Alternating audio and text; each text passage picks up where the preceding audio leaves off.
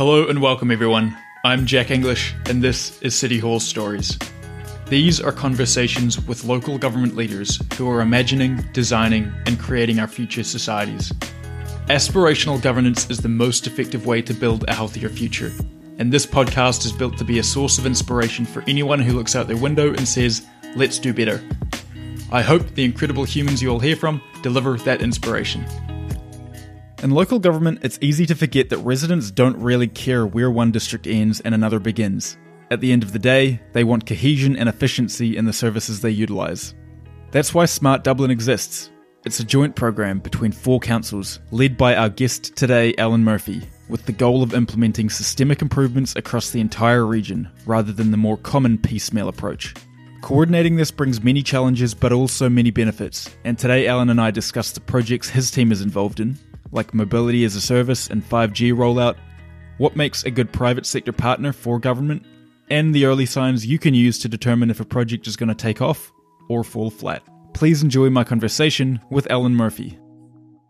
Alan, great to have you on the show to chat about one of the more unique endeavours I'm familiar with in the smart government movement. But before even getting onto your work at Dublin, as the first Irish guest, have to ask, can you give us a quick primer on Irish local government, how it's structured, who the big players are and everything else?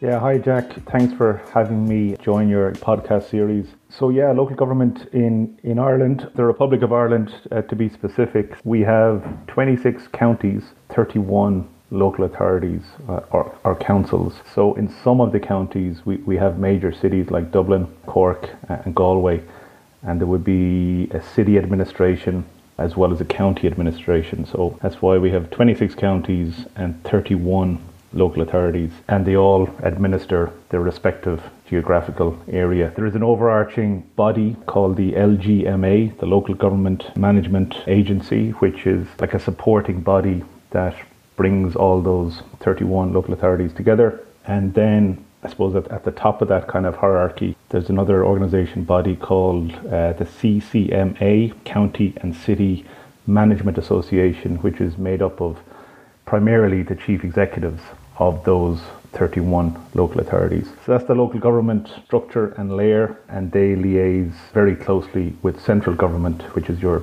Department of Transport, your Department of Agriculture, your Department of Health, and so on. Awesome. Honing on your background specifically, we don't see a ton of crossover from the big 4 accounting firms into local government, even in the municipal finance space. Can you share your experience at PricewaterhouseCoopers and any operational lessons you've brought to the private sector, any lingering habits you had to curtail? Sure, yeah.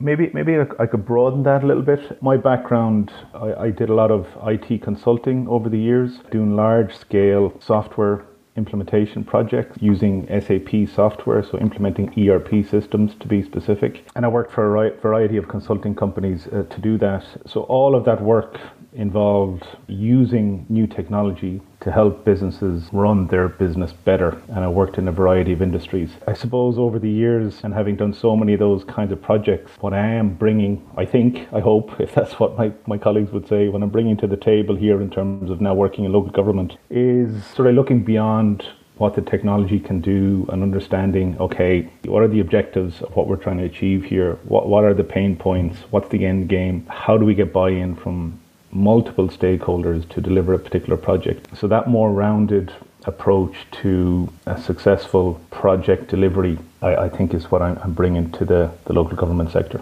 So let's dig in on actually what you are doing. Please lay out the work your office does, how it's structured, and any other pertinent information.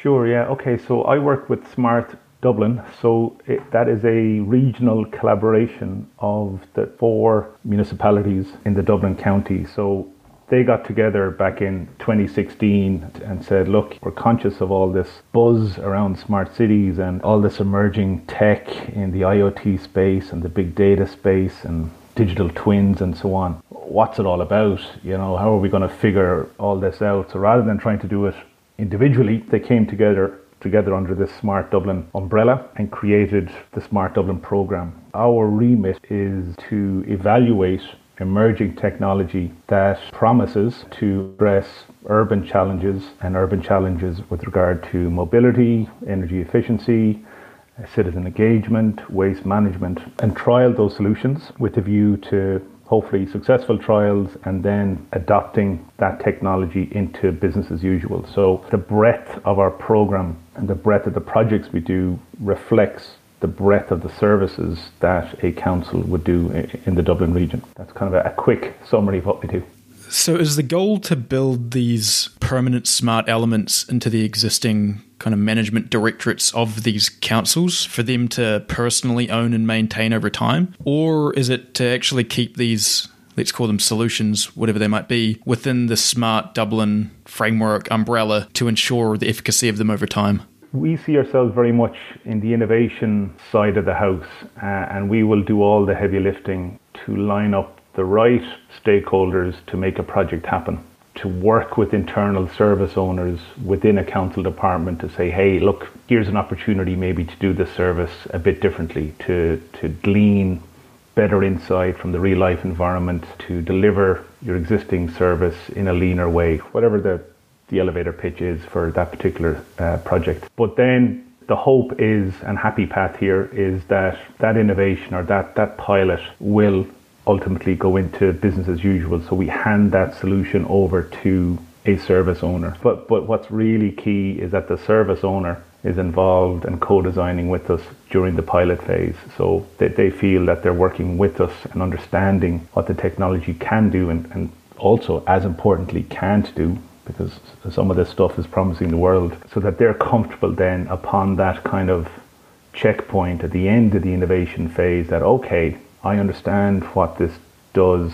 I'm comfortable to trial 20 sensors of this thing for this use case. I'm prepared to procure 1,000 of these sensors to truly embrace the technology. And what can also happen is some of our projects don't follow that classic happy path, but what it might do is we trial solutions with different suppliers, and the service owner is just so much wiser as to what he might put in a upcoming tender. So he may not procure the solutions that we've trialed, but he's now going to the market with a far more savvy outlook as to how the market could add value back into his tender process. I think to your question, primarily we want to see our projects move from innovation into business as usual as much as possible.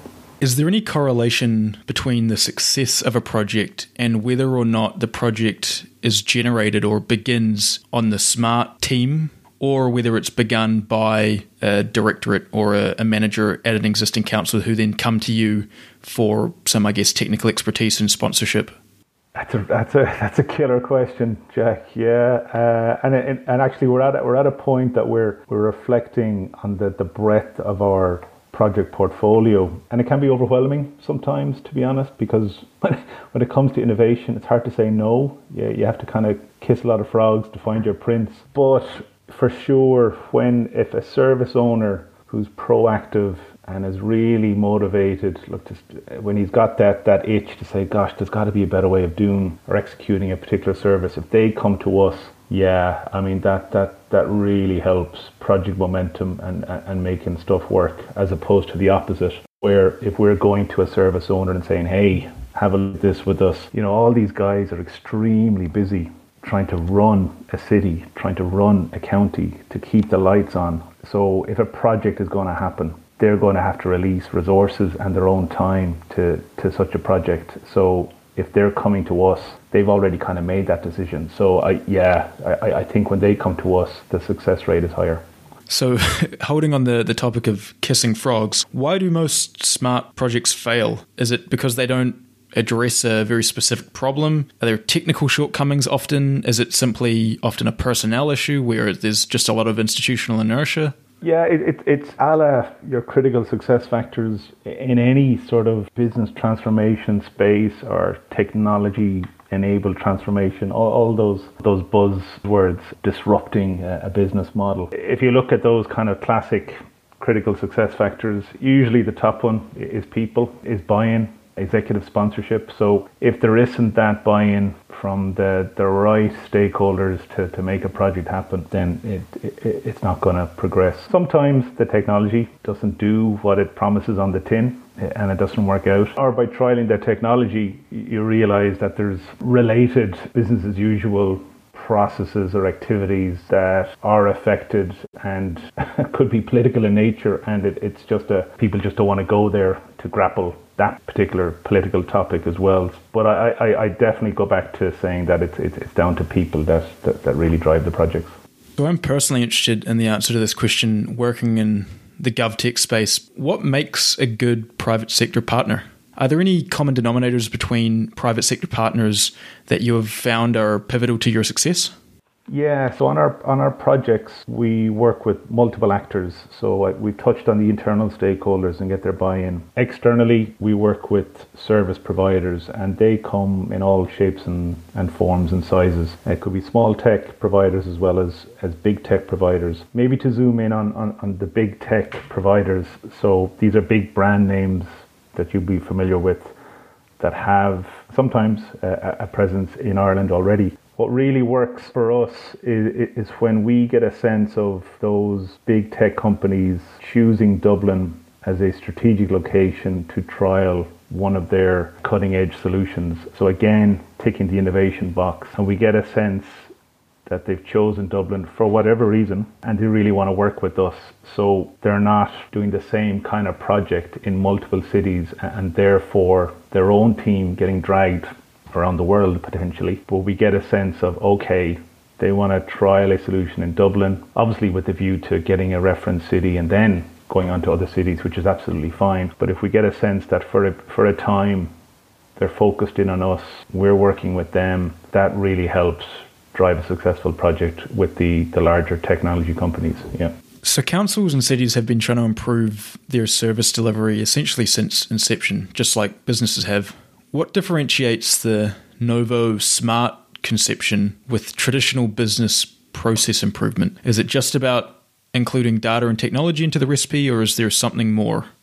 Yeah, for me, it's a little bit of both, and you could describe the Smart City scope as activities outside the boundary of the organization. So your traditional digital transformation or business process improvement activities might have been more in-house.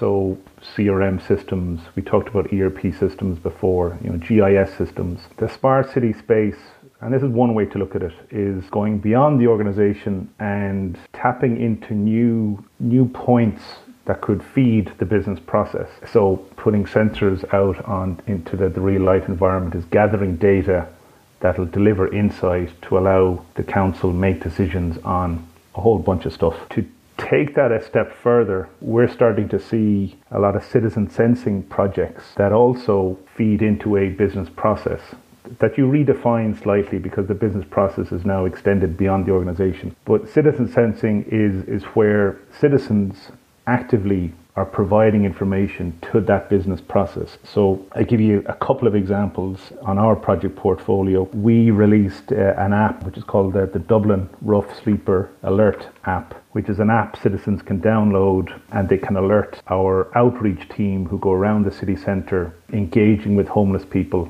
to try to get them into shelters for the night. So this app allows citizens to drop a pin as to the location of a rough sleeper they see, and that enables our outreach team to get to that person quicker. So it's just better information to an existing process to ultimately help a homeless person. Another project on our portfolio is providing traffic counting sensors to residents. So small little sensors that residents can put up on their sitting room window or bedroom window, and it just counts traffic and pedestrians and cyclists going by in their street. Why is that interesting? It provides a baseline of traffic volumes on a streetscape where that streetscape possibly is up for discussion to introduce new cycling infrastructure or a one-way route or something. So having that kind of data gathered via citizens being actively part of that sort of consultation process is really powerful, and it provides the data to offset any perception as to what the traffic volume is on a particular streetscape. So really like the whole citizen sensing stuff because citizens can touch and relate to the use cases that we're doing. And it's a really great example of new data points and new actors feeding into the traditional business process. As a manager, and I'm not a manager myself, so please correct me if I'm wrong, but I often hear that one of the biggest challenges is simply people, hiring, recruitment. Would you be able to tell us a little bit about the team that you're working with, that you've built out? What kind of background your employees have? Are they coming from the private sector? Were they previously at councils? And more in general, what type of employee is best cut out for this type of smart work?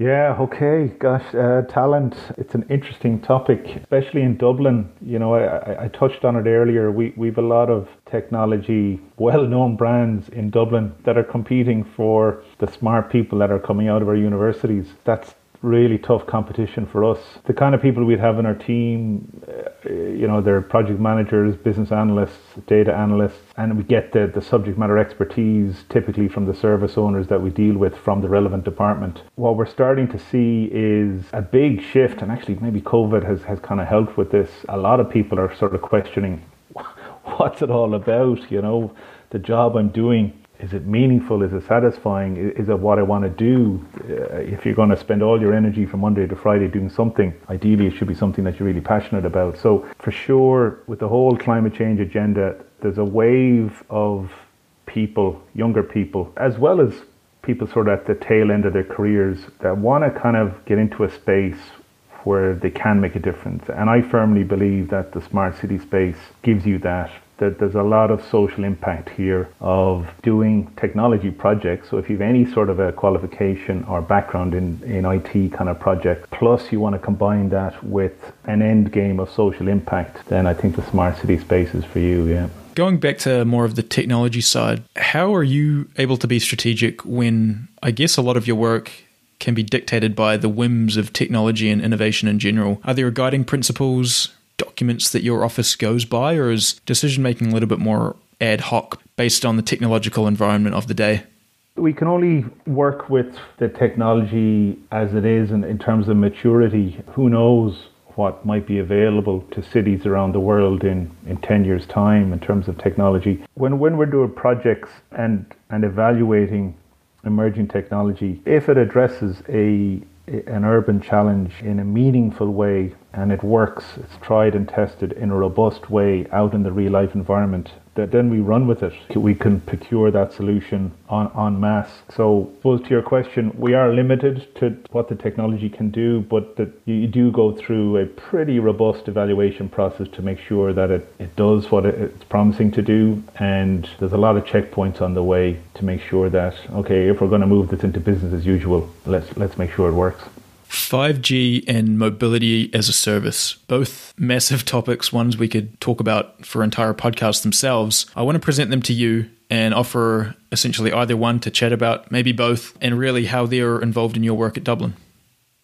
Yeah, okay, so I'll touch on both. And as you said, both, we could spend an hour on each of them. So 5G, it's all about improved connectivity for use cases probably yet to be identified. You'll see the marketing and advertising by the telco operators that are trying to promote the 5G stuff, which is great. But I think we've yet to see the use cases completely unfold as to what 5G will enable. The role of the councils in all of 5G, and certainly what we're looking at here locally, is how can we unlock the public realm to allow 5G get rolled out. What we don't want, certainly in Dublin and Ireland, is all of the telecommunications operators installing their own proprietary kit on street assets. So you just get street clutter, and it's aesthetically it looks terrible. So we're trying to streamline that whole process, provide a sort of a one-stop shop to the market in terms of, okay, if you're part of the 5G rollout, come to this unit.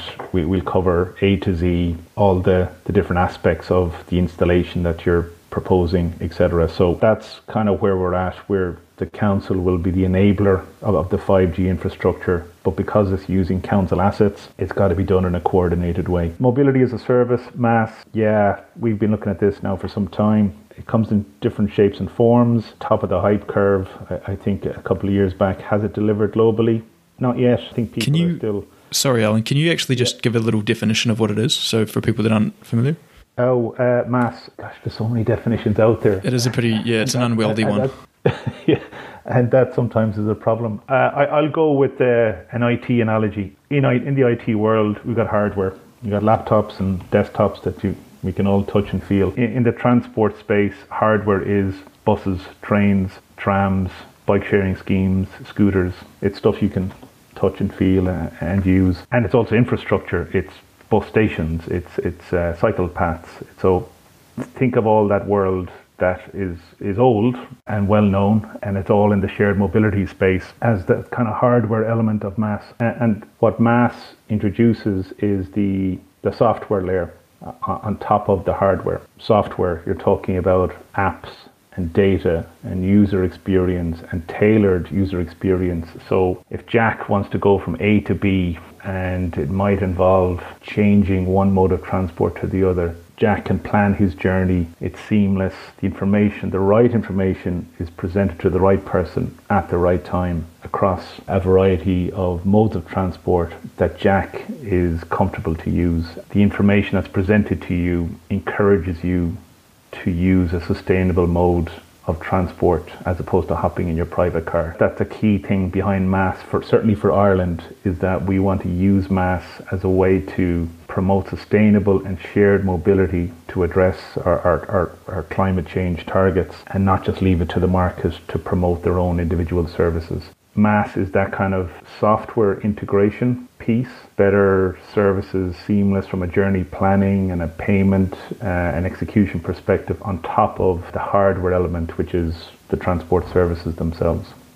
Based on your description, I think Jack would be pretty interested in a service like that. What are actually the main challenges? I mean, it sounds like an incredibly complex network of, as you mentioned, payment systems and hardware and infrastructure. What are some of those early challenges that you guys are facing? What needs to be overcome to actually make this a reality? I think the first hurdle is probably a bit of awareness and education as to what MaaS is and what it isn't. That there's something like the early iterations of MaaS. Now, when you look to the likes of Helsinki and places like that, it was mainly led by the market. So new MaaS aggregators saw a market opportunity. They came up with things like subscription models where you could have a monthly pass or a yearly pass across multiple modes of transport, and that kind of all-you-can-eat transport kind of idea. I think to establish that situation or model first, as in the first building block of introducing MaaS into Ireland, is trying to probably tackle the most complex part of the potential of MaaS at the outset. The way we'd like to go about it is,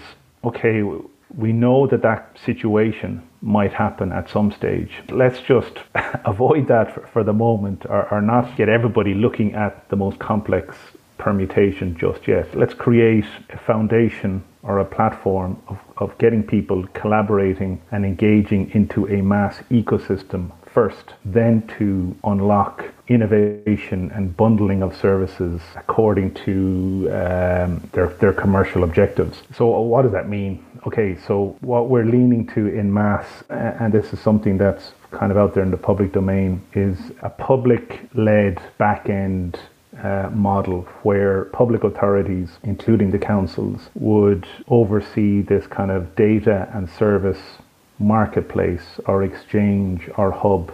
So we get all the actors that are providing relevant data and relevant services into this mobility hub. And once you have all those actors and services and data in this kind of engine room, your apps and your bundles and the potential around services that could be presented back to a Jack or an end user start to get unlocked. What we'd love to do is the societal goals that Ireland is trying to achieve to get people away from their private car. That objective, those societal goals, can dictate how that new engine room works, can dictate how information is presented to the end user, how the information that the apps contain, and the kind of the policy around user experience and so on, and maybe even financial incentives to persuade people to move towards shared mobility. So that's where we're coming from, is to avoid a very complex situation around payment and settlements and subscription models on day one. But we know it's maybe coming down the line, but let's get the foundation right first. And you can answer this from a local government perspective or really just in general. Looking forward, what most excites you about the world in the next 5, 10, 15, 20 years?